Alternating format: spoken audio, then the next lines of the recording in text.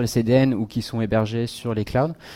Et ces objets nous permettent de détecter des problèmes de dispo et des problèmes de performance, que ce soit de... Donc quand on dit performance, on pense à latence, donc plus exactement le RTT, le round trip time, donc le temps d'aller-retour entre l'utilisateur et la plateforme qu'on mesure. Et le débit, donc qui est le débit réel disponible pour accéder à une plateforme depuis l'utilisateur.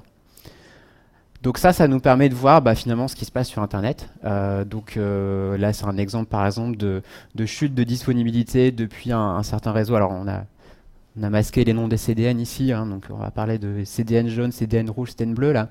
Mais là, on voit par exemple que sur le monitoring de ces 3 CDN, on a le CDN bleu qui a une baisse de disponibilité pendant une certaine durée. Alors, en fait, ça, c'est ce qu'on voit, nous. Et alors, il y a ce que vous voyez peut-être, vous...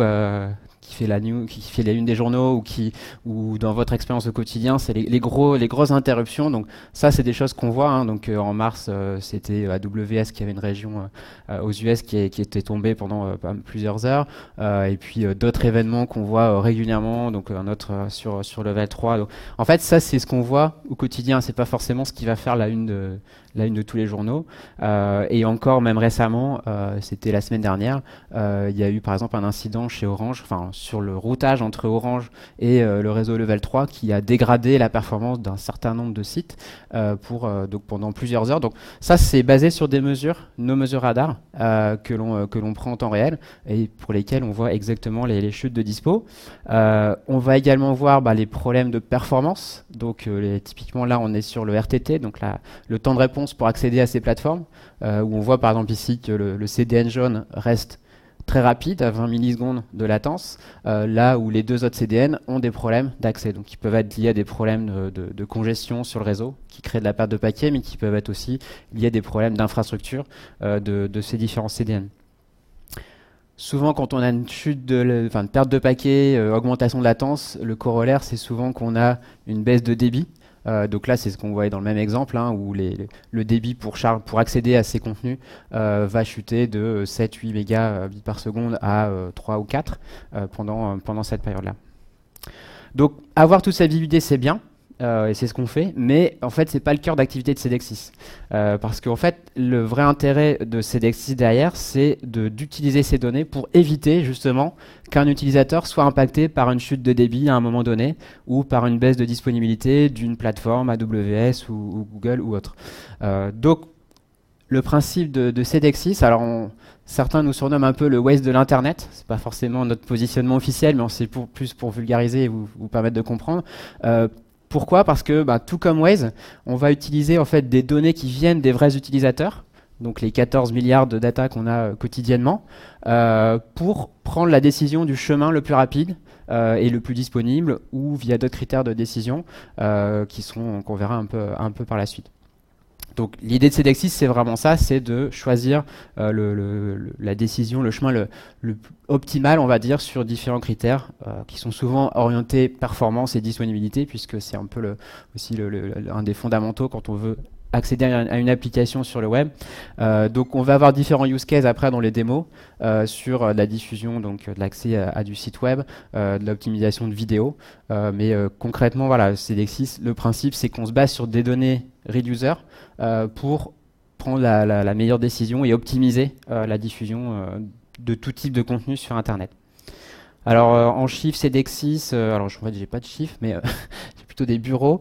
Donc on est présent dans pas mal de bureaux, on est à peu près 80 personnes. Notre siège est aux États-Unis à Portland, mais la société a été créée à Paris il y a un peu plus de 7 ans.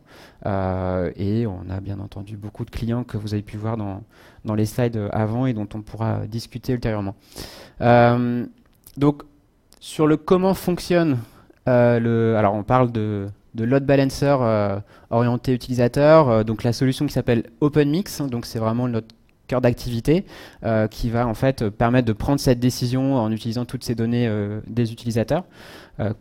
Comment ça fonctionne ? Alors on va se baser sur un petit exemple qui va être un peu orienté vidéo, mais qui va vous montrer un peu le principe. Donc c'est qu'en fait les données radar pour nous permettre de savoir finalement dans le temps quelle est l'évolution par exemple du débit pour accéder à un CDN. Donc là on voit le CDN ici en vert qui reste stable et le CDN rouge qui est celui qui a le meilleur débit, donc c'est celui qui va par défaut fournir la meilleure qualité d'image,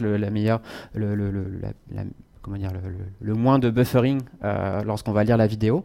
Et puis tout d'un coup, ce CDN, il va avoir un problème, qu'il soit réseau ou que ce soit au niveau de ses infras.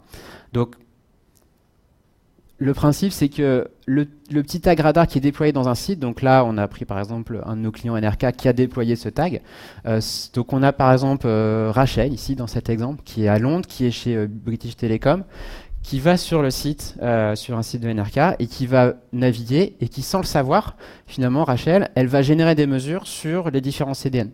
Et elle va donc nous permettre de collecter en temps réel l'information qui est que depuis British Telecom à 13h04 minutes et 23 secondes. Pour aller sur CDN1, ça met à peu près, on a 4,3 mégas de bande passante, et CDN2, on n'a quasiment pas de bande passante, beaucoup de pertes de paquets, et donc si on veut lire les vidéos depuis CDN, on va tout de suite avoir des problèmes de performance ou de qualité de lecture vidéo.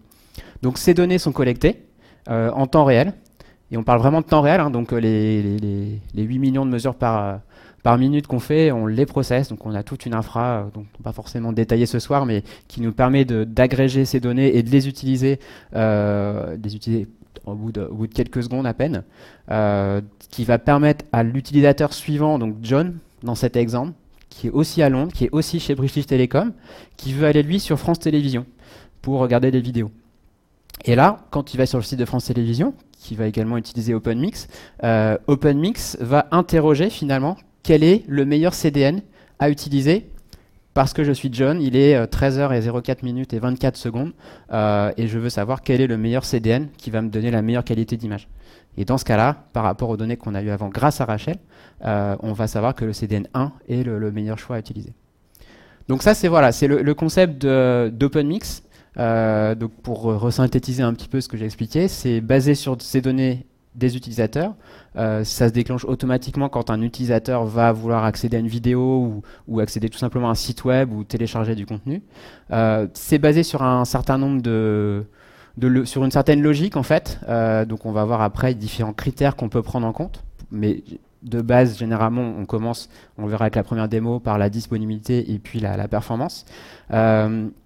On a deux versions, une version DNS HTTP qu'on verra également dans la démo. Et l'idée, c'est qu'on envoie vraiment l'utilisateur vers le meilleur choix. Donc ce choix de ce endpoint optimal, ça peut être effectivement un CDN comme on l'a vu, mais ça peut être différents finalement points de diffusion ou différents points d'hébergement de contenu. Donc, on a des clients finalement qui vont faire, l'exemple qu'on a vu avant était entre plusieurs CDN, donc c'est ce qu'on appelle une stratégie multi-CDN qui va permettre de choisir le plus rapide et le plus disponible pour améliorer l'expérience utilisateur. Mais on va avoir aussi un certain nombre de clients qui finalement vont être capables d'envoyer un peu de trafic directement sur leur serveur et faire ce qu'on appelle du mode hybride, où on envoie un peu de trafic sur CDN, mais le CDN, certes, c'est performant et ça encaisse la charge, mais ça a un certain coût. Donc pour optimiser les coûts, certains clients vont envoyer une partie vers leur propre data center, mais pas trop, pour pas faire tomber non plus leur propre data center s'ils reçoivent trop de trafic. D'autres vont mettre en place des stratégies multi-data center, par exemple, pour faire de la haute disponibilité. En cas d'interruption d'un data center, avoir automatiquement tout le trafic qui bascule sur l'autre. On a vu par exemple la panne chez OVH la semaine dernière qui a été transparente pour un certain nombre de nos clients qui avaient des contenus hébergés chez OVH mais aussi sur d'autres points d'hébergement et ces clients-là n'ont pas eu d'interruption de service, contrairement à d'autres. Ça peut être la même chose entre plusieurs clouds, évidemment, mettre un peu de trafic vers un AWS et puis un peu vers un Azure par exemple. Et certains clients vont également utiliser OpenMix pour créer leur propre CDN, donc do it yourself, c'est-à-dire qu'ils vont déployer des box de cache avec des technologies de type Varnish ou Nginx, et ils vont finalement mettre des box en France, aux États-Unis ou ailleurs, de façon à monter leur propre CDN. Et finalement, aujourd'hui, c'est pas si compliqué que ça à mettre en place avec des technologies qui sont accessibles en termes de règles de cache et de ce qu'on peut faire avec. Et mode hybride, qui est un peu aussi la même chose que le hybride CDN, mais qui permet à des clients finalement de mettre petit à petit du trafic dans du cloud, ou alors par exemple quand il y a des gros pics de trafic. Les sols par exemple, ça peut être un bon exemple où on veut avoir un burst de trafic qui soit encaissé par un cloud qui a beaucoup plus d'infra et de capacité, mais peut-être que le data center du site peut encaisser le trafic normal, et donc ça on peut l'automatiser avec tout un tas de règles. Donc dans l'exemple que je montrais tout à l'heure, hein, sur la chute de dispo, bon, voilà, ce que fait OpenMix finalement, voilà, c'est qu'il va éviter l'indisponibilité pour accéder à ce CDN. Et donc c'est ce qu'on voit ici, c'est un graphique de décision OpenMix, donc le nombre d'utilisateurs qu'on a envoyé habituellement beaucoup vers le CDN bleu, et pendant la coupure du CDN bleu, on n'envoie plus de trafic. Donc c'est autant de milliers de requêtes qui sont sauvées pendant cette période. Alors, comment ça s'intègre? On va le voir après dans la démo, donc je ne vais pas trop détailler ici, mais on a, comme j'ai dit, on a deux versions. On a une version DNS et une version HTTP. Donc la version DNS, c'est simplement rediriger au niveau DNS, donc faire un alias, un CNAME vers Cedexis. Et Cedexis va ensuite répondre par le CDN ou le data center ou l'IP qui est optimal. Plus pour le use case vidéo qu'on verra tout à l'heure, on a une version HTTP aussi qui est globalement une API qui permet de récupérer le même résultat avec le meilleur CDN, le meilleur choix à utiliser, mais qui va être du coup appelé via un get HTTP. Mais dans les deux cas, on a la même logique, enfin on peut faire les mêmes logiques, mixer les données radar, mixer d'autres données qu'on verra après. Ça peut être des données géographiques aussi, hein, faire que tel utilisateur, s'il est en France, on va l'envoyer plutôt sur un data center par rapport à un autre utilisateur. Donc, juste avant de passer à la démo, 2 mots sur notre plateforme, parce que on prend la décision de routage et d'aiguillage plutôt intelligent, et on veut bien entendu pas pénaliser l'utilisateur qui vient chez nous.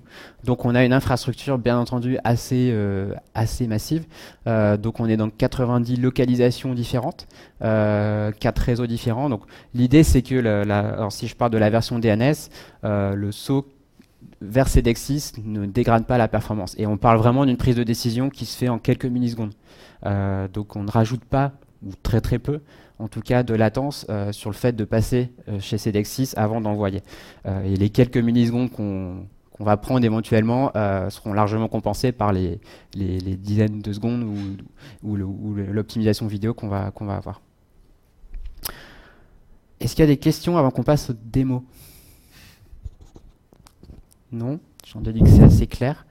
De toute façon, n'hésitez pas à poser des questions pendant les différentes démos. On a encore un peu de temps. Alors, on avait prévu une première démo qui va être sur la partie performance et dispo. Je te laisse la main, Edouard. J'y vais, ouais. Alors, si ça peut être interactif, n'hésitez pas à m'interrompre pendant la démonstration, poser des questions s'il y a un point de détail que vous voulez éclaircir, bien évidemment. Donc, on va voir une première démo qui va permettre de mettre en jeu 2 choses. La première, c'est les données radar qu'on aura collectées depuis les end-users. Donc, on a fait des collectes de données en continu depuis notre communauté. Et en plus de ces données radar, on va y rajouter du sonar. Alors sonar, on n'en a pas encore parlé jusqu'ici. C'est un autre outil qu'on a en interne qui va nous permettre de faire du test synthétique de disponibilité. C'est-à-dire qu'on va avoir quelques POP dans le monde qui vont régulièrement aller tester un petit objet et savoir s'il est disponible. S'il est disponible, très bien, on considère que la plateforme est disponible. Si on n'arrive plus à le récupérer, on va considérer que cette plateforme n'est pas disponible. Voilà. Donc, en complément de la communauté, on va rajouter, tout le monde m'entend, oui. On va rajouter ce petit test synthétique qu'on appelle sonar. Et on va s'en servir. C'est en fait, juste pour compléter, les données radar, elles viennent des vrais utilisateurs. Donc, plus on a de vrais utilisateurs dans un pays, dans un réseau donné, à un moment donné, évidemment, plus on aura de visibilité. Dans certains petits FAI, dans certains pays, on ne va pas forcément avoir beaucoup d'utilisateurs, ce qui va faire que détecter une indisponibilité dans un certain réseau, par exemple, peut prendre plus de temps.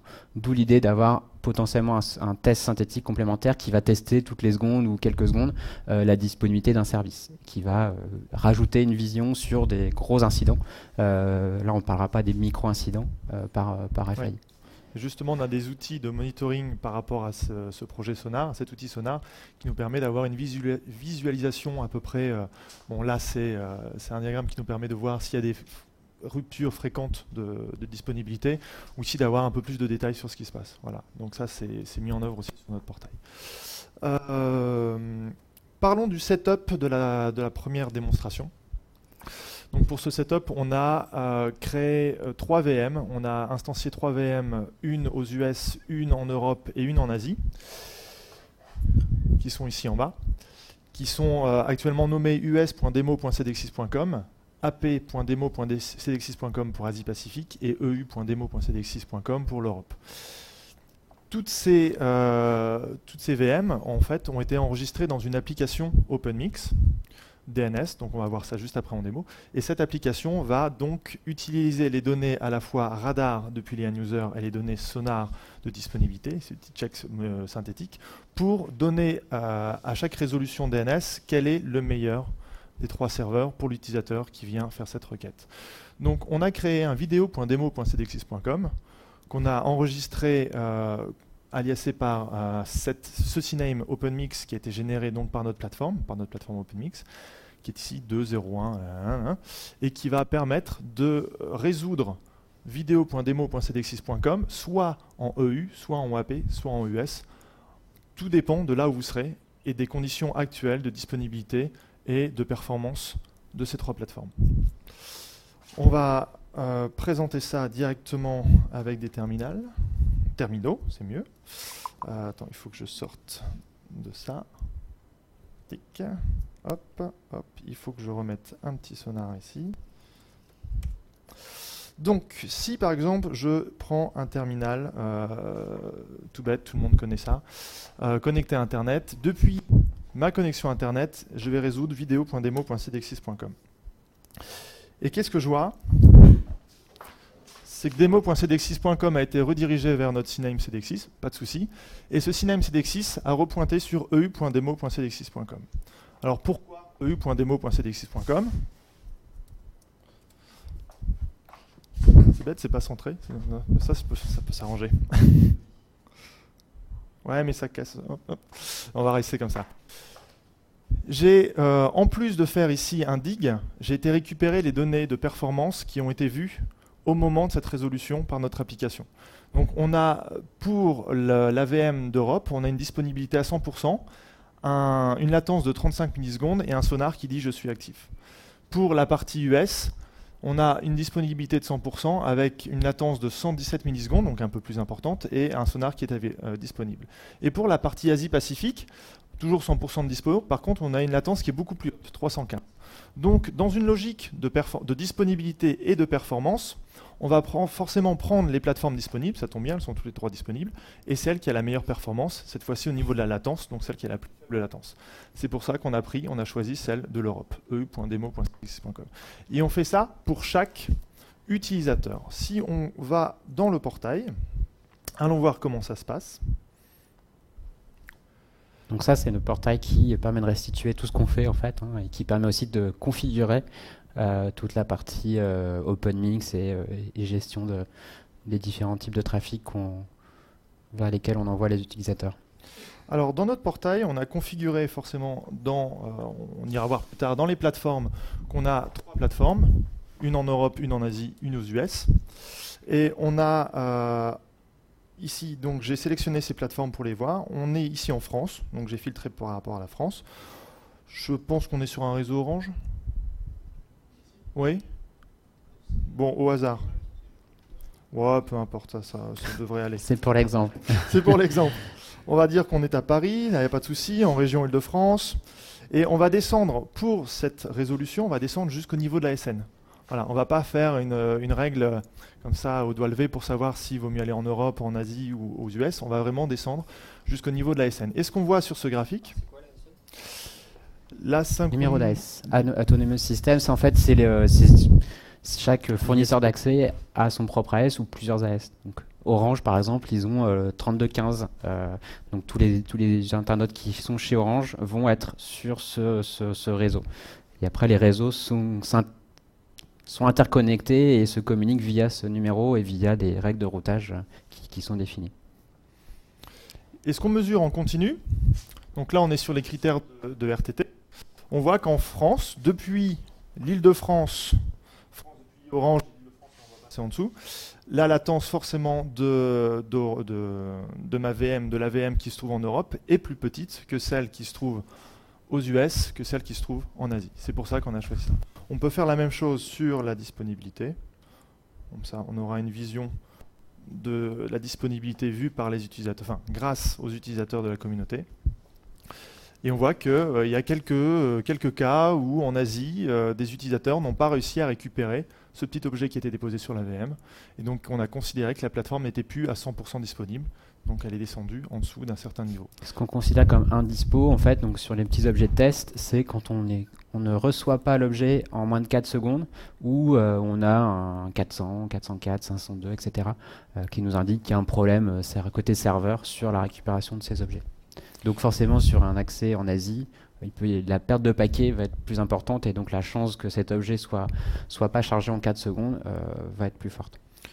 Changeons un peu de pays. Prenons au hasard, enfin, c'est pas vraiment au hasard, mais bon, prenons le Japon, qui est plus en Asie. Je vais repasser sur la partie latence. Excusez-moi. Hop. Ce qui va être intéressant, c'est qu'au niveau de la latence, on est censé avoir cette fois-ci l'Asie, depuis les utilisateurs du Japon, qui voient une meilleure latence pour se connecter à la VM qui se trouve en Asie, et plus de latence pour se connecter à celle qui est en Europe. Donc pareil, on va utiliser ces données-là pour faire une résolution DNS et renvoyer forcément la meilleure VM à l'utilisateur au moment de sa demande. Pour ça, j'ai préparé un petit script qui est déployé sur mes 3 VM et que j'interroge simplement avec du PHP, mais qui va me permettre de faire ce dig depuis l'Asie, depuis l'Europe et depuis l'US, rafraîchir toutes les 5 secondes pour voir ici comment est résolu en Asie vers AP, en Europe vers EU et aux US vers US, avec à chaque fois mes critères. Et là, bon, pas de questions pour le moment là-dessus? Si? Ah, super! Les données sur lesquelles vous... Attends, t'as pas un machin qui prend les questions comme ça? Comme on enregistre... Oui, ou sinon on répète, mais... Excellent! Hein, c'est excellent ça! Ouais. Non, si, c'est bon, on m'entend. Ouais, donc la question, c'est les données clients sur lesquelles vous vous basez, vu qu'on est sur une VM de test et tout. Donc, vous avez des clients de test aussi qui vont générer les données ou... On se base vraiment sur la communauté. Donc, en fait, ouais. On déclare... Il y a une première chose, c'est qu'on a déclaré les plateformes pour utiliser cette application, mais c'est des plateformes qui sont vues par la communauté. À un moment, Arnaud a montré un slide où il présentait, contestait les CDN et les clouds, ouais, et aussi des data centers privés. En fait, les clouds Amazon font partie de cette communauté, comme ceux de Google, comme ceux de Microsoft, et ils seront testés par la communauté. Et après, la communauté, c'est des gens comme vous et moi qui allons sur Internet, sur certains sites, sans le savoir, on devient des testeurs pour récupérer ces objets et donc faire... Ok, c'est clair. Alors, question DNS. Alors, si je me rappelle bien. Donc moi, si je me connecte à un site, donc le vidéodémo-cedexis.com, à partir de ma connexion Free, oui, j'utilise le DNS de Free pour faire ma résolution. Oui. D'accord. Donc il va faire une première résolution, parce que c'est la première fois que je vais dessus, sur ça. Il va me donner une IP derrière, donc il peut être passé par le Cedexis au milieu, là, si j'ai bien compris, en faisant la résolution complète. Oui. Mais derrière, Free va me le cacher, oui, l'adresse IP. Oui.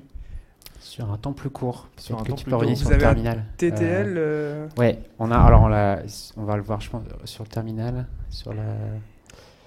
Ah, tu le... non, oui. Le dig, ça marche. Voilà, en fait, là, le premier TTL, ici, il est très élevé, je crois que c'est un jour. Parce que typiquement on va pas changer très souvent. Par contre, ce deuxième TTL, alors là c'est 1, mais en fait il est mis à 20 secondes. Ce qui veut dire que en fait, donc Free va effectivement cacher, ou n'importe quel autre résolveur de Orange ou autre, va cacher ce premier enregistrement pendant une journée parce que ça change pas. Par contre, celui-là est dynamique. Donc celui-là, potentiellement toutes les 20 secondes, il va être effectivement caché, mais généralement d'une durée de 20 secondes, et toutes les 20 secondes, le résolveur va réinterroger Cedexis pour savoir quel est le meilleur choix. Okay. et ce TTL est configurable. Là, il me semble que dans cette application, je l'ai mis à 5 secondes. Par Ah défaut, oui, on met alors, 20 secondes. 20 Mais secondes pour ou les 5 l'effet secondes. démo, je l'ai descendu D'accord. pour qu'on ait une réactivité un peu plus importante. Donc c'est parce que c'est le cinem qui va lui redonner un autre, il va être obligé à chaque fois de refaire une double requête pour aller... Ouais. Il n'y en a pas qui gueulent sur le nombre de requêtes DHCP, enfin des requêtes DNS Bah, qui c'est passent, pour hein. ça que j'ai présenté quelques chiffres sur notre plateforme, là, les 90 points de présence, etc. Mais c'est ce qui nous permet d'encaisser, je ne sais plus combien on est, c'est plusieurs milliards, je sais. Bon voilà, plusieurs milliards de requêtes DNS tous les jours sans avoir aucun souci. Mais c'est aussi pour ça qu'on dimensionne nos serveurs DNS. Je pense pas au côté, de votre côté, mais aussi au côté trafic des providers, etc. quoi. Parce que ça peut solliciter un peu plus sur DNS. Non, ça va. Ça va. Enfin, qualitativement, ça... Enfin, en fait, juste pour revenir là-dessus, mais les CDN individuellement font déjà ça. Donc le CDN va aussi avoir un TTL sur le dernier niveau qui va attribuer l'IP du serveur qui est chez Free par exemple de ce CDN, va aussi avoir un TTL très court d'eau. De toute façon, quasiment tous les principaux sites web aujourd'hui ont des techno CDN, donc les résolveurs ont déjà tout ce trafic-là. C'est juste qu'on rajoute une résolution, mais... Est-ce que vous avez déjà vu par exemple des opérateurs que gèrent pas correctement les TTL, c'est-à-dire que par exemple toutes les résolutions de TTL qui sont on va dire au moins de 1 heure, ils vont dire non, on va le cacher tout le temps en 1 heure minimum, et si c'est moins de ça, on ne le fait pas. Ça peut arriver. Oui. C'est malheureusement pas. C'est d'ailleurs pas normal. Et ceux qui font ça ne respectent pas, en tout cas, la norme du DNS. Mais C'est juste que moi je sais ça que peut je l'ai arriver. vu et que ça peut être assez embêtant parfois. Pardon ? Moi je l'ai vu et ça peut être assez embêtant quand on essaie de on l'a, switcher. oui. On l'a vu, on le voit aussi, malheureusement. C'est une minorité c'est une minorité de providers, mais ça peut arriver. On continue ? On va repasser rapidement sur Sonar, parce que là, ce qu'on voit sur cette page, c'est que les sonars sont disponibles. Je vais en couper un. Je vais aller sur la plateforme en Europe, et je vais enlever Sonar. Et on va voir à peu près en combien de temps ça réagit. En sachant qu'ici, cette résolution DNS est rafraîchie toutes les 5 secondes. Ça y est. Déjà. Je n'ai pas le temps de terminer ma phrase. Voilà. En quelques secondes, nos serveurs qui ont répondu en Asie, en Europe et aux US ont vu que Sonar n'était plus disponible sur la partie Europe, et donc la sortie des résolutions. Et donc l'Europe est redirigée vers les US, parce que les US ont une meilleure latence que l'Asie. Et si je remets Sonar... Peut-être sur portail avant. Si tu veux. Ah oui, je enlève Sonar. C'est pas grave, on va le revoir. Oui, parce que notre portail mesure ça également dans les plateformes. Donc les plateformes, c'est toutes nos plateformes qu'on a actuellement déclarées et qu'on peut utiliser. C'est simplement du référencement pour pouvoir les utiliser après dans notre plateforme. La VM de l'Europe est ici, et on voit qu'elle est down depuis 43 secondes. Voilà. Donc on a vraiment un système de monitoring synthétique qui est très très performant également. Bon, je rallume parce que j'en ai besoin pour plus tard. Les Sonar, c'est vous qui les interrogez ou... Sonar, c'est des serveurs qui sont à nous. On a une quinzaine de serveurs, 5 par continent, qui vont interroger un objet toutes les 5 secondes, je crois. Ce que tu oui, c'est enfin, assez. voilà. Ouais. On peut descendre à la seconde quand il y a vraiment un besoin de très haut dispo. Voilà, c'est 10 secondes là dans ce cas-là. Oui, 10 secondes. Donc voilà, bon, alors la finalité quand même, juste faire un dig, c'est bien gentil, mais la finalité derrière, c'est de pouvoir servir votre contenu le plus rapidement possible à vos end-users. C'est-à-dire qu'actuellement, là, mon site, il est sur vidéo.demo.cedexis.com. On va s'amuser à regarder en combien de temps il se charge. Donc pour ça, je vais utiliser l'outil de Chrome, le panel network. Et je vais lancer une résolution pour voir ici un chargement en 1 seconde 16. Bon, on va en faire un deuxième, statistiquement. Bon, on est en dessous de la seconde. Là, on a une page qui est assez légère, hein, on n'a pas d'image, etc. Mais dans un vrai cas, on serait plutôt dans les 2-3 secondes. Je fais attention à cette valeur qui est ici, en rouge. 795. Allez, un petit troisième pour la route. Voilà, on est à moins d'1 seconde encore une fois. Cette fois-ci, je vais forcer, en changeant mon hostname, à passer par les US, par exemple. Toujours pour les données statistiques. Bon, là, je suis à 2 secondes 26. Je vais relancer une deuxième fois. 2 secondes 34. Allez, petite troisième fois pour la route. 1 seconde 69. Bon, Vous voyez d'ailleurs, pour info, hein, nos petits objets de test. Donc en fait, les mesures qu'on a ici, chaque chargement génère des données radar, hein, les 14 milliards, etc. Mais elles ne sont pas comptées dans le temps de réponse, puisque en fait, elles sont chargées après le onload. Donc elles sont asynchrones, en fait. Et l'Asie, pour voir.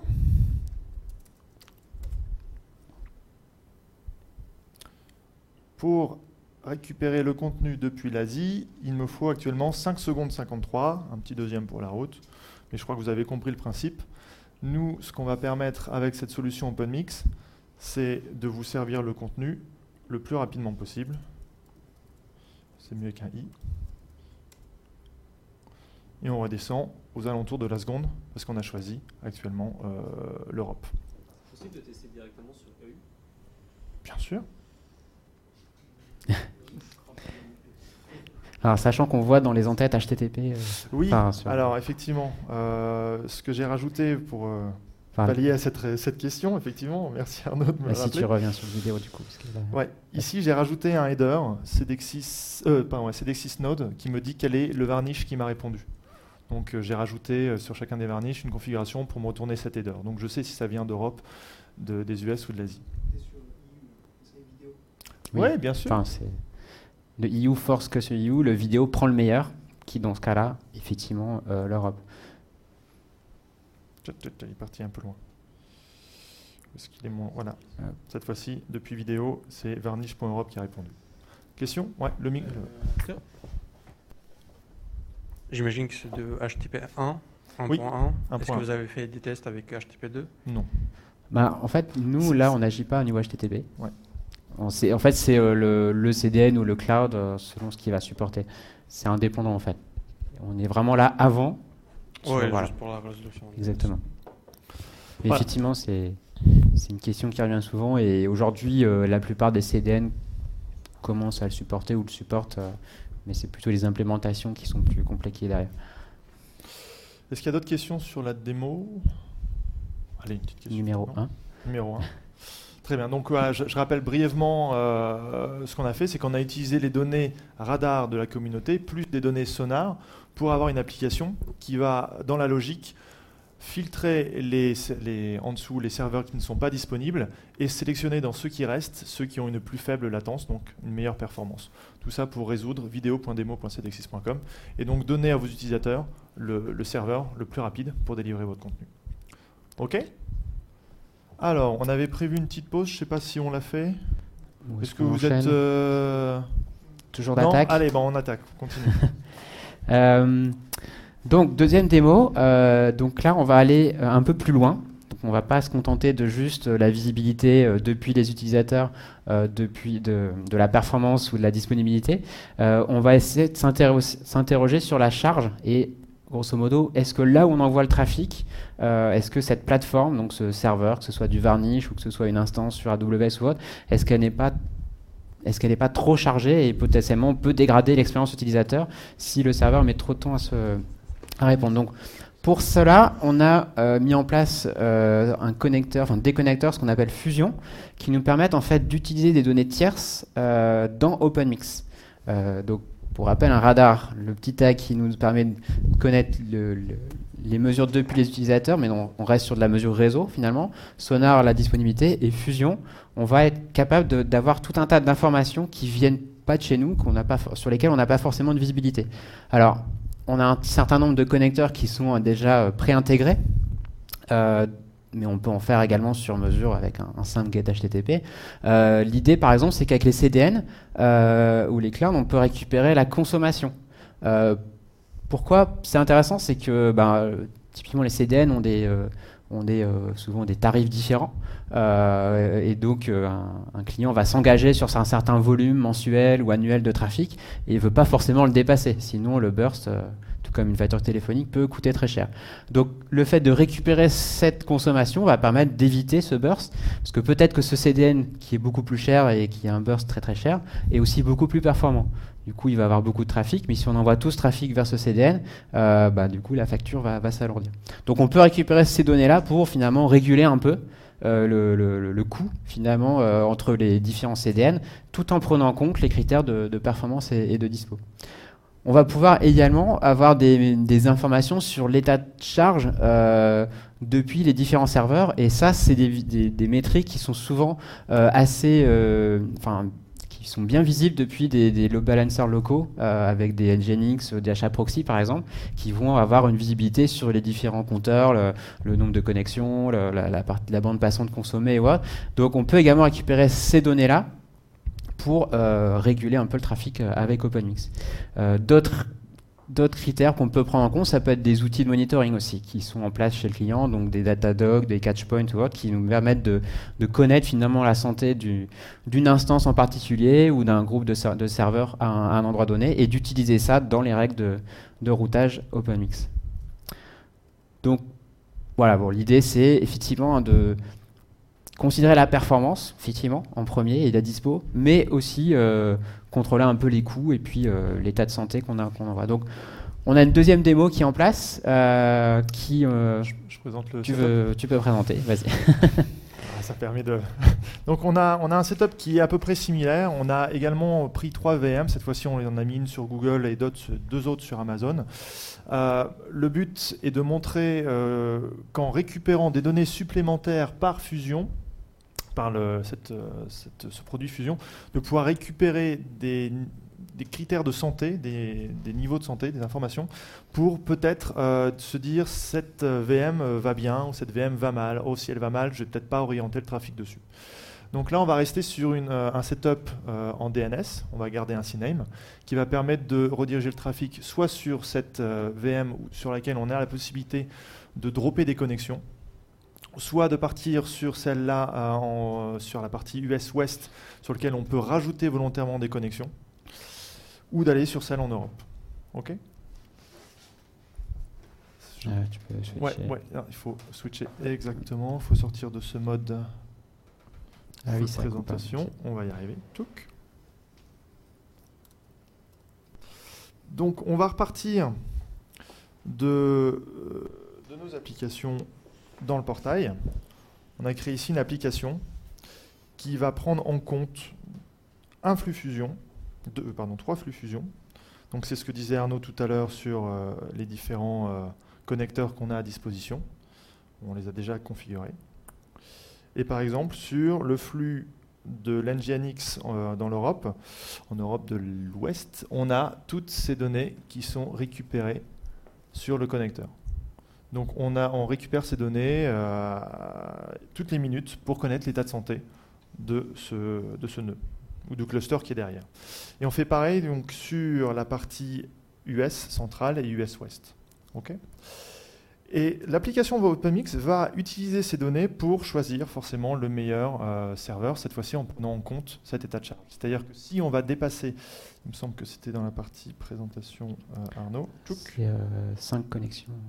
5 connexions. 5 connexions droppées, oui. Ouais.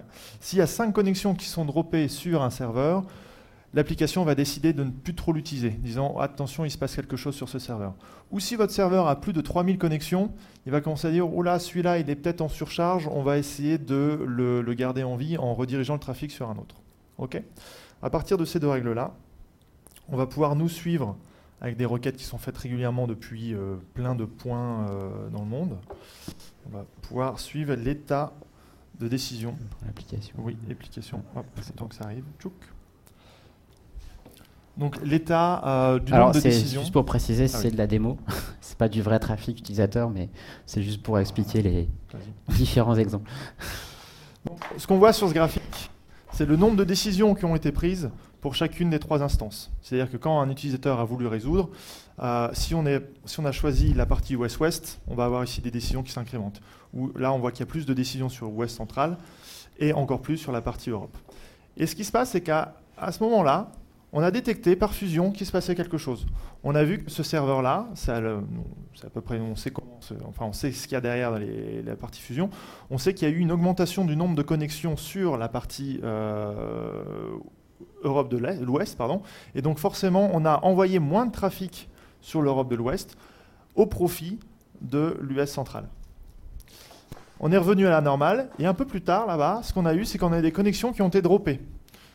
Donc vu que les connexions sont droppées, on s'est dit attention, on n'envoie plus de trafic sur ce serveur-là, il est en mauvaise santé, on va essayer de plutôt réorienter le trafic sur un autre serveur. C'est pour ça que US West a pu récupérer ça.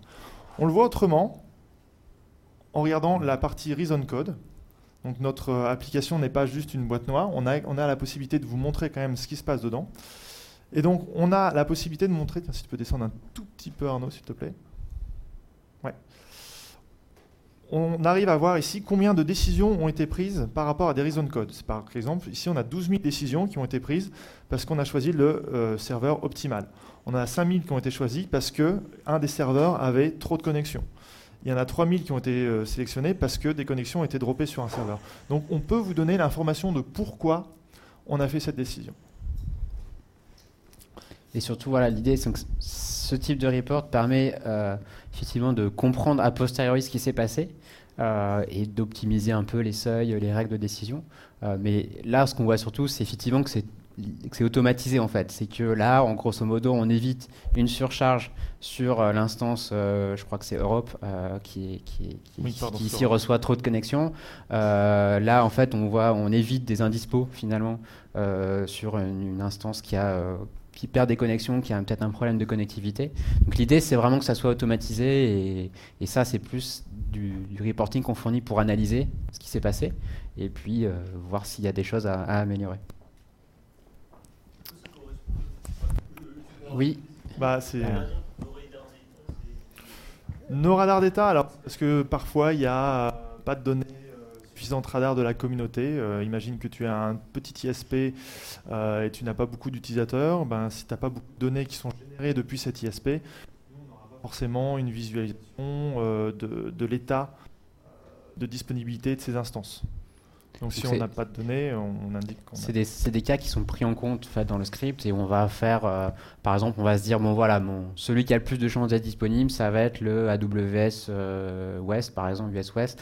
Donc on va le mettre par défaut, ou ça peut être du round robin, ou ça peut être complété avec des données sonars ou d'autres infos qui vont pas forcément être liées à la géographie et aux données radar, mais à d'autres critères. Mais on te répondra toujours. Le but, c'est aussi de te répondre comme une instance. On ne va pas te laisser « on n'a pas de données, on ne répond pas ». Non, on a quand même des stratégies derrière pour te donner une réponse. Hein. Ouais. Voilà, je préfère le préciser. Donc, bien sûr, là, le but, c'est de conserver vos serveurs vivants et en bonne santé. C'est-à-dire que si on voit vraiment qu'il y en a un qui commence à être en mauvaise santé, on va éviter d'envoyer du trafic dessus. Et ça se fait aussi très rapidement, tout aussi rapidement que le sonar. Là, on a une fréquence de 1 minute pour récupérer les données depuis les connecteurs. On a des features pour descendre en dessous de la minute, bien évidemment. Mais pour la démo, là, on avait accès à 1 minute. C'est bon ? Reprenons les slides. Où est-ce qu'on en était ? Tu veux faire la même chose sur les varnishes ou pas ? En fait, on a le même connecteur qui existe sur les varnishes. Je m'en sers sur la démo de la vidéo. Donc, on montrera le même exemple dans la 3e démo sur la simulation de charge, on va dire, sur un varnish. Oui. Par rapport aux différents clouds, en fait, c'est les clients. Hop. Oui, par rapport au... là, pour détecter avec les sondes, en fait, c'est vos clients qui installent directement les sondes sur les clouds ? Alors, l'un ou l'autre. C'est-à-dire qu'on a, Edouard a expliqué, on a des données communautaires, donc c'est tous les tags Cedexis qui prennent, selon des règles qu'on a chez nous, mais qui prennent des mesures sur les clouds qu'on mesure. Oui. Non, mais je veux dire les fusions, pardon. Alors, Fusion, c'est propre. On va se connecter aux propres données du client, effectivement. Donc, ça va être ses propres données sur ses propres instances, Nginx ou autres, sur des clouds. Puisqu'on ne collecte pas de data globale de tous les serveurs AWS ou Google, puisqu'on n'a pas ces infos. Donc, il déclare sa plateforme chez vous, quoi. Enfin, des informations minimales de plateforme pour que vous puissiez retrouver. En fait, c'est pour ça qu'on développe qu'on a des connecteurs avec les API de Nginx ou Varnish pour récupérer des stats de ces serveurs-là qui sont installés chez les clouds. Après, on a du CloudWatch, par exemple, pour récupérer aussi des métriques qui sont propres à AWS. Ou ça peut être d'autres Datadog qu'on est en train de déployer également. Mais ce n'est pas forcément les données qui sont prises par le cloud, mais des données qui permettent de connaître un peu l'état des différentes instances, containers ou autres.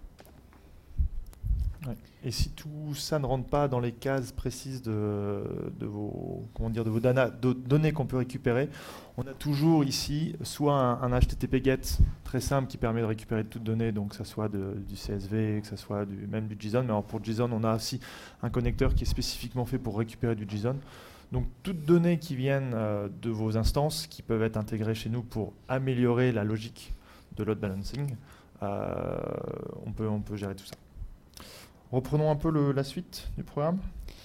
Alors juste, oui, l'intérêt en fait de mettre en place non pas uniquement la vision end-user et externe, j'ai envie de dire, et la vision interne de charge et de dispo d'état de santé des serveurs, c'est que ça permet finalement aussi d'autoréguler automatiquement la santé de l'application en général, puisque effectivement il y a le monitoring qui va nous permettre de déjà détecter les grosses indisponibilités de côté data center et cloud. Il y a la partie radar qui nous donne la visibilité des différents cloud ou différentes instances, mais du point de vue réseau, peut-être la latence peut être bonne, l'accessibilité au load balancer local finalement va être bonne, mais peut-être que localement la répartition de charge entre les différentes VM va pas du tout être la même entre une région Amazon côté US Ouest ou côté Est par exemple. Donc le fait d'avoir ces infos-là rajoutées dans OpenMix, donc par exemple dans ce cas-là, c'est ici les instances côté achat proxy qui sont beaucoup moins chargées. Donc on va le connaître, donc ça veut dire qu'on va envoyer plus de trafic ici, moins de trafic ici, et finalement la charge va plus ou moins s'équilibrer. Alors on prend toujours en compte les critères de performance radar, puisque effectivement si c'est très lent pour accéder à cette région-là, par exemple, on va pas envoyer trafic là, mais pour celles qui sont plus ou moins équivalentes en termes de performance, on va répartir la charge entre ces différentes instances, et ce qui va finalement permettre d'atténuer l'impact de la charge ici et réguler ça. Donc ça, c'est illustré ici sur des Nginx, mais ça pourrait être la même chose entre un data center et du cloud, effectivement, où votre data center, il y a aussi une certaine capacité de traitement des requêtes, et vous voulez pas forcément que ce data center explose en nombre de connexions, en nombre de requêtes à traiter, et donc en envoyant plus vers un cloud qui va avoir plus d'élasticité pour absorber des gros volumes de trafic. Des questions sur cette deuxième démo? On va pouvoir passer à la dernière. Super. Puis après, ça sera le pot. Alors, pour la dernière démo, on est repassé sur on va sortir de la version DNS OpenMix, on va arriver sur la version HTTP OpenMix qui est plus adaptée pour le streaming vidéo. L'avantage de la partie HTTP, c'est qu'elle peut être implémentée à la fois côté alors ça illustre un peu le problème que j'ai évoqué au début des baisses de débit qui vont être très pénalisantes, bien entendu, pour l'expérience vidéo, avec le problème de buffer.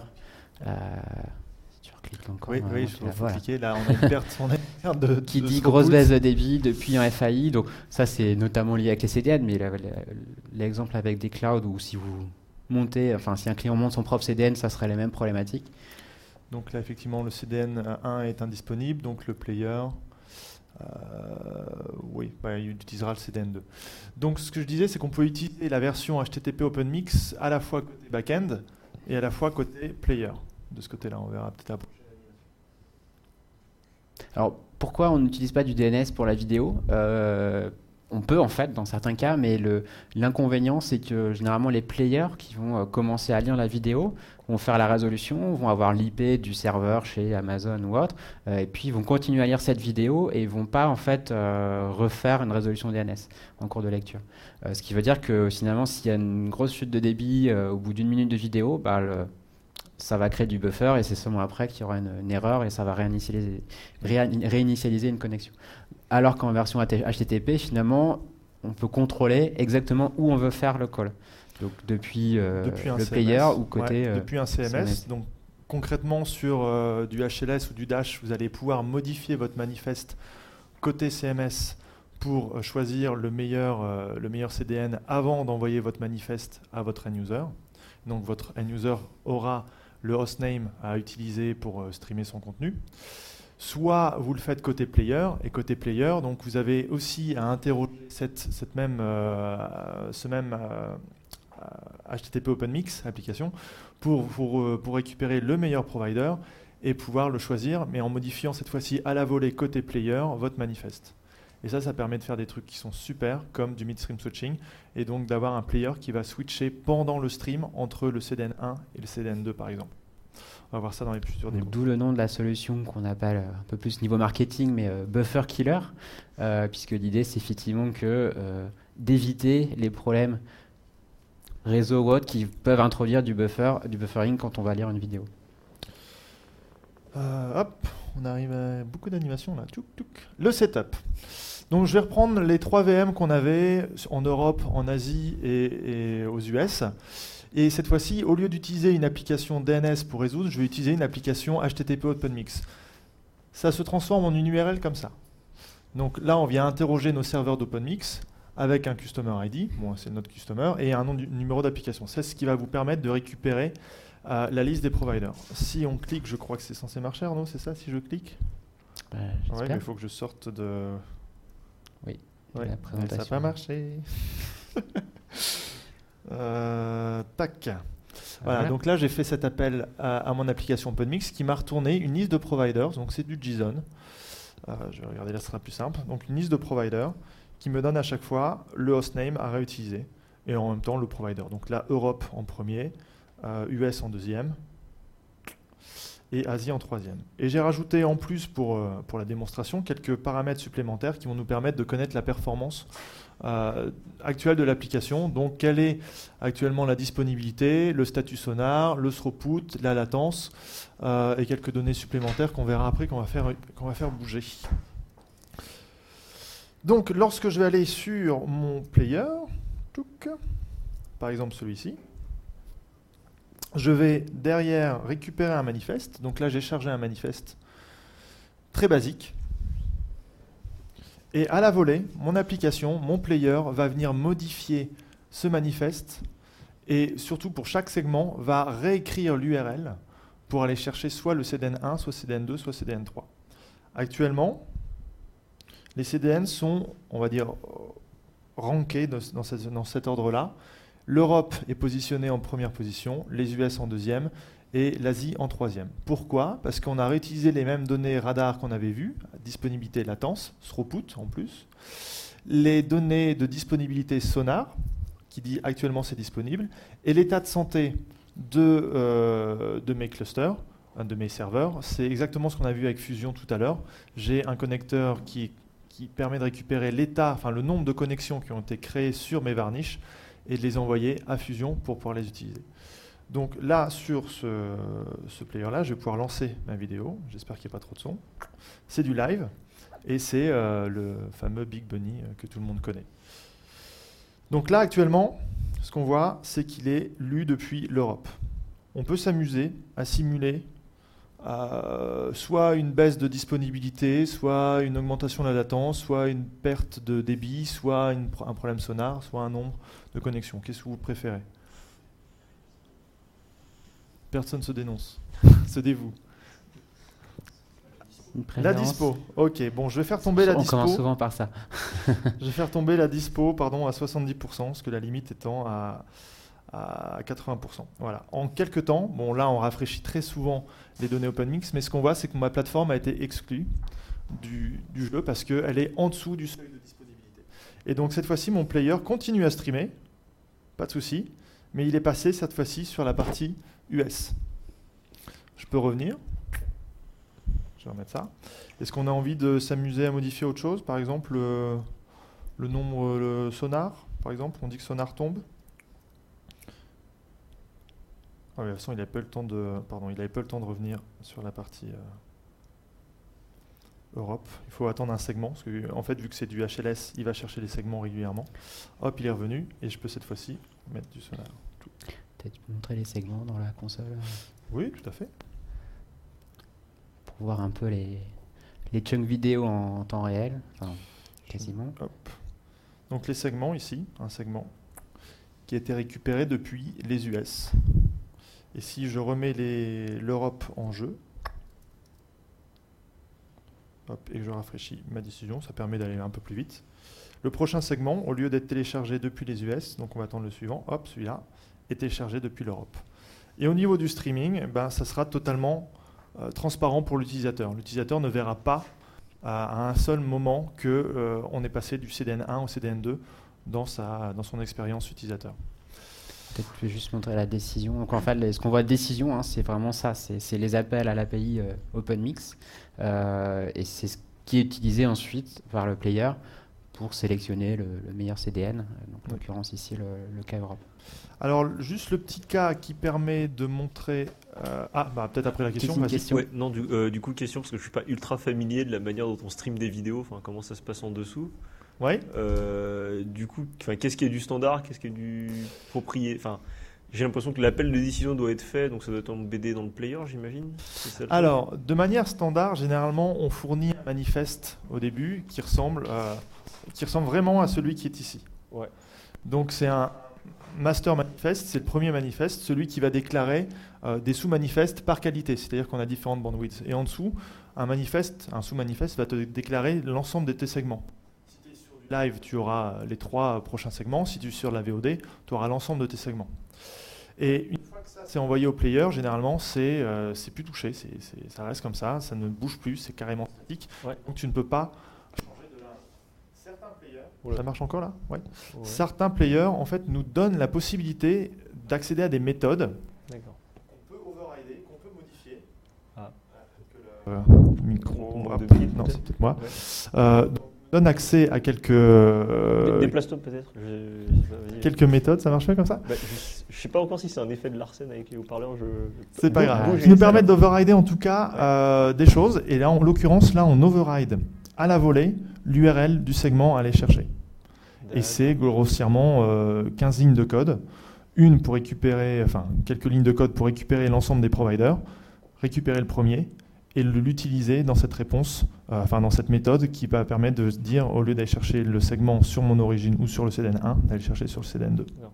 Donc il faut un player qui soit capable de le supporter. Il faut un player qui soit capable de le supporter. Là, on a pris vidéos.js qui permet de le faire. Il y en a d'autres.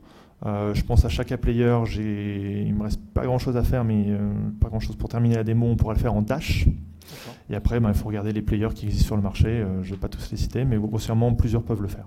D'accord. OK ? Autre question. Super. Oh là ! Du coup, pour une vidéo, vous appelez votre plateforme OpenMix toutes les combien de secondes? Alors là, pour le cadre de la démo, pour que ça soit très réactif, je l'appelle toutes les 5 secondes. D'accord. C'est très réactif. Ça peut être un peu coûteux. Il y a différentes stratégies. Soit, je crois vraiment le micro. Ouais. C'est l'émetteur. Ouais. Soit on part sur, par exemple, toutes les minutes, mais là tu perds un petit peu en termes de réactivité. Soit tu peux essayer de voir de ton player quand est-ce qu'il y a des événements un petit peu négatifs, comme une baisse de throughput ou un segment que tu n'arrives pas à télécharger. Là, tu peux essayer de récupérer ces événements et te dire, il se passe peut-être quelque chose, je vais rappeler HTTP OpenMix pour qu'il me donne une nouvelle liste, savoir si cette liste a changé. Okay. Donc ça permet d'avoir des stratégies un peu plus fines. OK ? Je remets en jeu la partie charge, puisque Juste une toute petite dernière question sur le manifeste, c'est bien du HLS, c'est ça? Oui, ça c'est un manifeste HLS, ouais, c'est un manifeste HLS. Là ici, le nombre de connexions par seconde, on voit qu'il n'augmente pas des masses. C'est normal, j'ai un segment qui est récupéré toutes les 6 secondes, parce que j'ai coupé mes segments en 6 secondes, donc c'est pas énorme. Je vais aller charger un petit peu mon serveur. Et grâce à Fusion, on va voir logiquement ce nombre augmenter assez rapidement et exclure ma plateforme. Bon, espérons que l'effet démo se passe bien.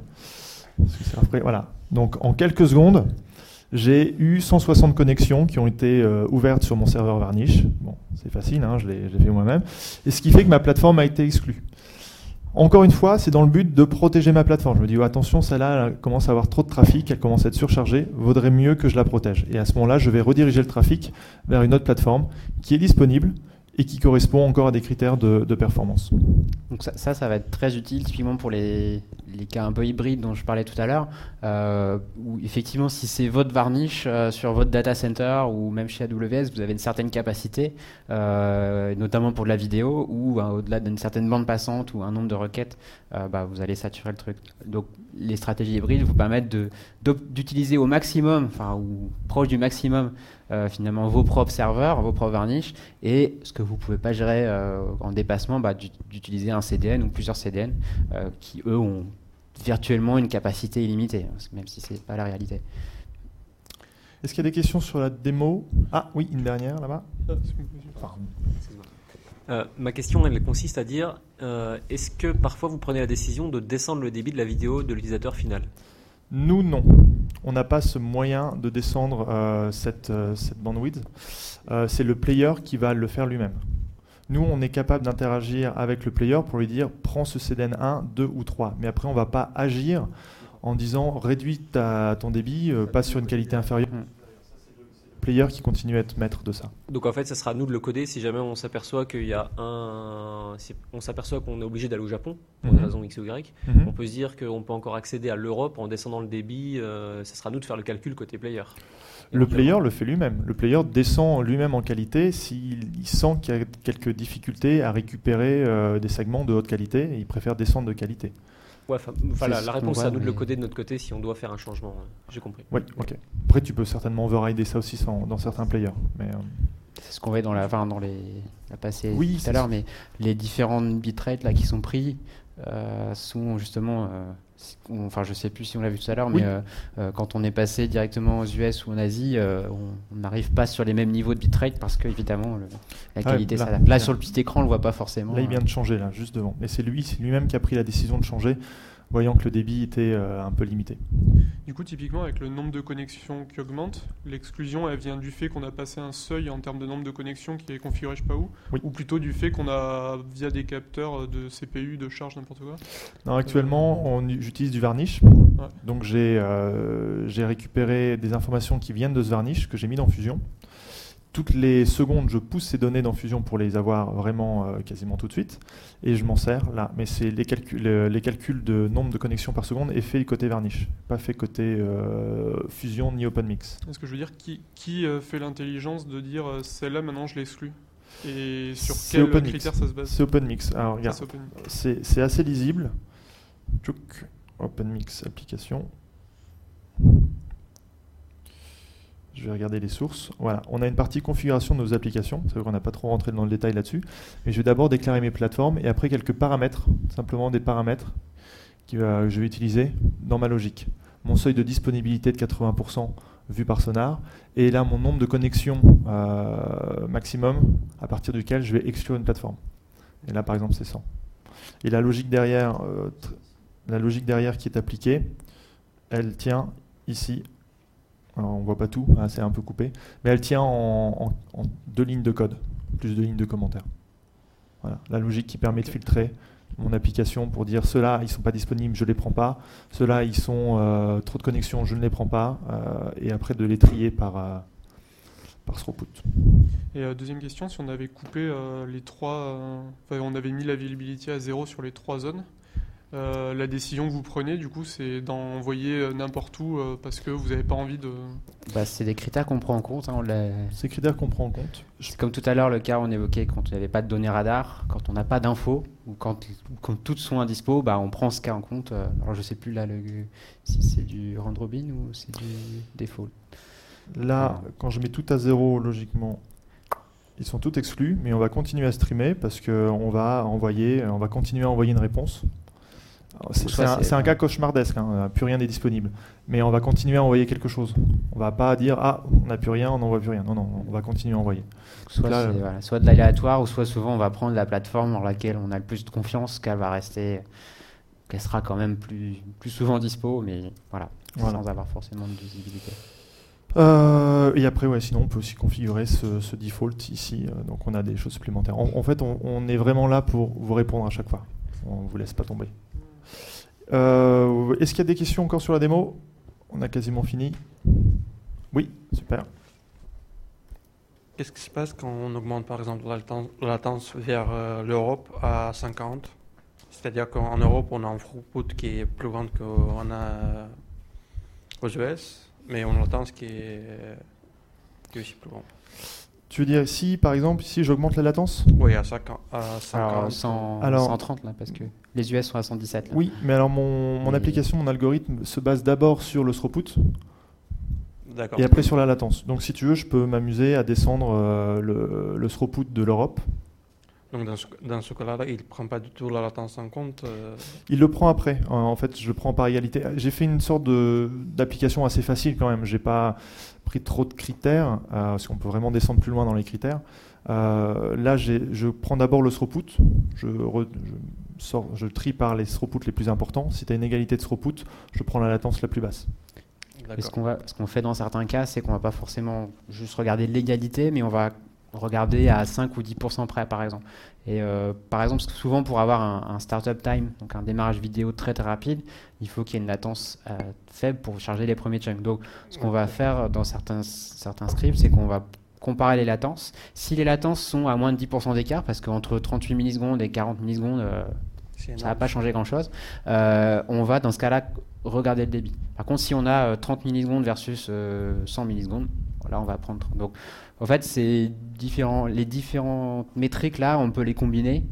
Souvent, c'est la dispo qu'on prend en premier, bien évidemment, comme critère, mais pour optimiser, effectivement, pour la vidéo, on va souvent faire vers un critère de débit. Pour du site web, ça va plutôt être la latence, parce qu'on est plus sur beaucoup de petits objets, donc là, la latence impacte beaucoup plus que le débit des objets.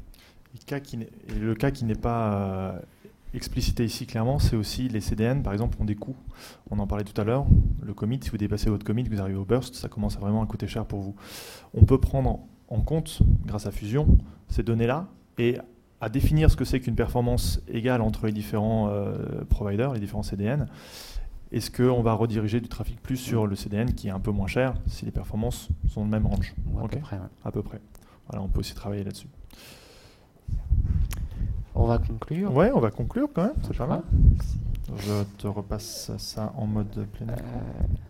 Alors, il y a une dernière chose qu'on ne montre pas dans la démo, mais qui est encore une étape supplémentaire, parce qu'il y a toujours plus, qui concerne notamment la vidéo, c'est que, alors c'est pas forcément la slide la plus lisible, mais c'est qu'on est capable aussi de mesurer finalement la qualité de ces vidéos avec des métriques de QoS, de QE, donc du type le taux de buffer, le temps de démarrage de la vidéo, le bitrate, etc. Donc ça, c'est des mesures que l'on a et que l'on peut aussi utiliser dans OpenMix. Donc c'est tout ce qui est end-user, ce qu'on appelle impact, c'est encore d'autres métriques qui peuvent être prises en compte pour le choix. On va également travailler avec des partenaires comme Mux qui font de l'analytics. Eux, ils sont vraiment spécialisés dans l'analytics vidéo, où on intègre leurs données en temps réel pour aussi prendre le critère de choix. Voilà, donc ça, c'était la plateforme Cedexis. Et alors, juste pour le petit mot de la fin, on a l'habitude d'essayer de donner quelques recommandations justement sur les règles de diffusion. Donc, chez Cedexis, puis un peu dans notre ADN, on a l'habitude de dire qu'il ne faut pas mettre tous ses œufs dans le même panier. C'est un peu ce qu'on applique, ce qu'on recommande à nos clients d'appliquer à travers ces multi-CDN, multi-cloud, etc. Donc ça, c'est un peu un concept de base, mais une fois qu'on a mis ces œufs dans différents paniers, finalement, pour s'assurer différents choix, comment on choisit ces paniers pour essayer de vulgariser un petit peu tout ce qu'on vient de dire. Donc, alors, la règle numéro 0, c'est déjà effectivement d'avoir plusieurs paniers, puisque si vous n'en avez qu'un, vous êtes lié à la dispo et à la performance de ce panier. Mais si vous en avez plusieurs, règle de base, c'est la dispo. C'est bien entendu, regardez si vous en avez plusieurs dispos. Si vous en avez qu'un de dispo, c'est celui qu'il faut prendre, puisque la dispo reste toujours le plus important. Si on en a plusieurs de dispo, on va regarder quels sont ceux qui apportent la meilleure expérience. Donc, quels sont ceux qui vont permettre d'avoir le meilleur débit pour avoir la meilleure qualité d'image de vidéo, quels sont ceux qui vont permettre de charger mes pages, mes contenus plus rapidement.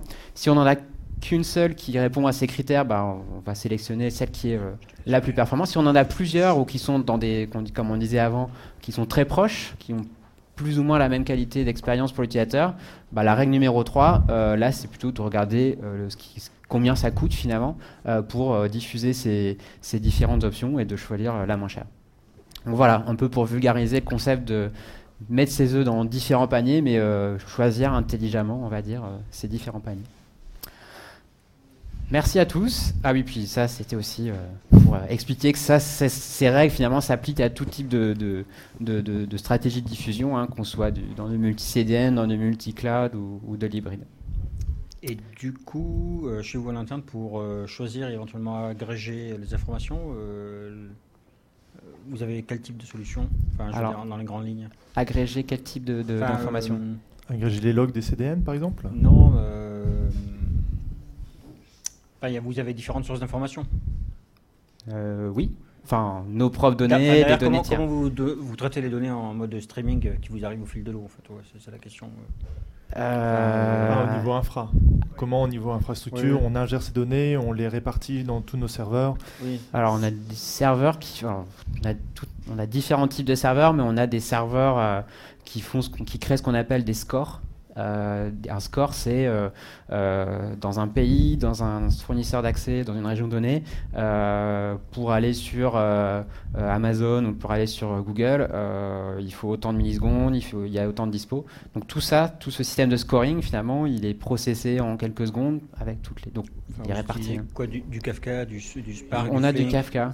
On a du Kafka pour les nouveaux systèmes de scoring qu'on a avec les données de Nginx, de Mux par exemple, qu'on récupère. Pour celles qu'on a de radar, je ne sais plus, mais tu sais peut-être. Bon, après, pour la partie plus infra. La partie streaming, vous utilisez un truc comme Spark, Flink, un truc maison. Streaming de vidéo là? Non, le streaming des data. Oui, ouais. Le truc qui veut l'air dans Kafka, quoi. On peut peut-être demander à Steven qui est au fond de la salle, mais je ne sais pas si. Hi Steven. Hi Steven. So we have Steven, who is our product manager, who is visiting us in Paris from Portland office. So we actually have a question maybe for you. It's relating to the real-time pipeline of data we get from like the Nginx servers or Mux or others. So what technology do we use to process this, like Kafka and other? Maybe you know a bit more than us, actually. Yeah, so does that help? Yeah. So there's a couple different ones for our pipelines. So we have a real-time pipeline that we bring the data in and then send to OpenMix, and that's all essentially custom that we've written. Over time, some that existed before Kafka was popular, so we ended up building very custom distribution systems. But throughout our pipeline, we use similar kind of things to Kafka, but very tailored to our use case, so not as generalized, so that we can squeeze some performance out of them. And we use, for example, for some of the slower distribution, we use things like Git, not GitHub, but Git on the back end to do some of our file distributions and things like that throughout the infrastructure when they're not performance sensitive. For our reporting pipeline, we now are also building a reporting and alerting pipeline. We do use actually Kafka is what we use to stream the data through and build anomaly detection on top of, things like that. And for our reporting, we use some custom software that we wrote and then into BigQuery for the columnar database for reporting, for the large-scale reporting. So we use a little bit of everything, sort of. Yes. Depending all on the needs. data we saw in the portal, the minute level or hour level aggregation, they are requests to BigQuery, to Google BigQuery, where we have all the logs plus the data aggregations to get the graph. Yeah, so we use all the same systems. We front Nginx, our services with Nginx. Our DNS server is all custom, but we use. I'm totally forgetting the name of our router, LVH for some IPv6 route for our UDP routing. So many of the same kind of services, and we even use OpenMix to front. Our HTTP APIs are actually fronted by OpenMix as well to do exactly the things that he was talking about here. So we actually apply this rule to ourselves. Like in our infrastructure, we are in 4 Anycast networks. So if one network get DDoS or has a peering issue, while the other could get back, and we use our own, as Steve said, our own load balancing across our reporting servers, but also across the HTTP OpenMix stuff. So. Une dernière question. Super. Bon, bah, Et merci. merci beaucoup. Merci beaucoup et pour Et votre puis, attention. s'il y a d'autres questions qui viennent, on reste là. Merci. Merci.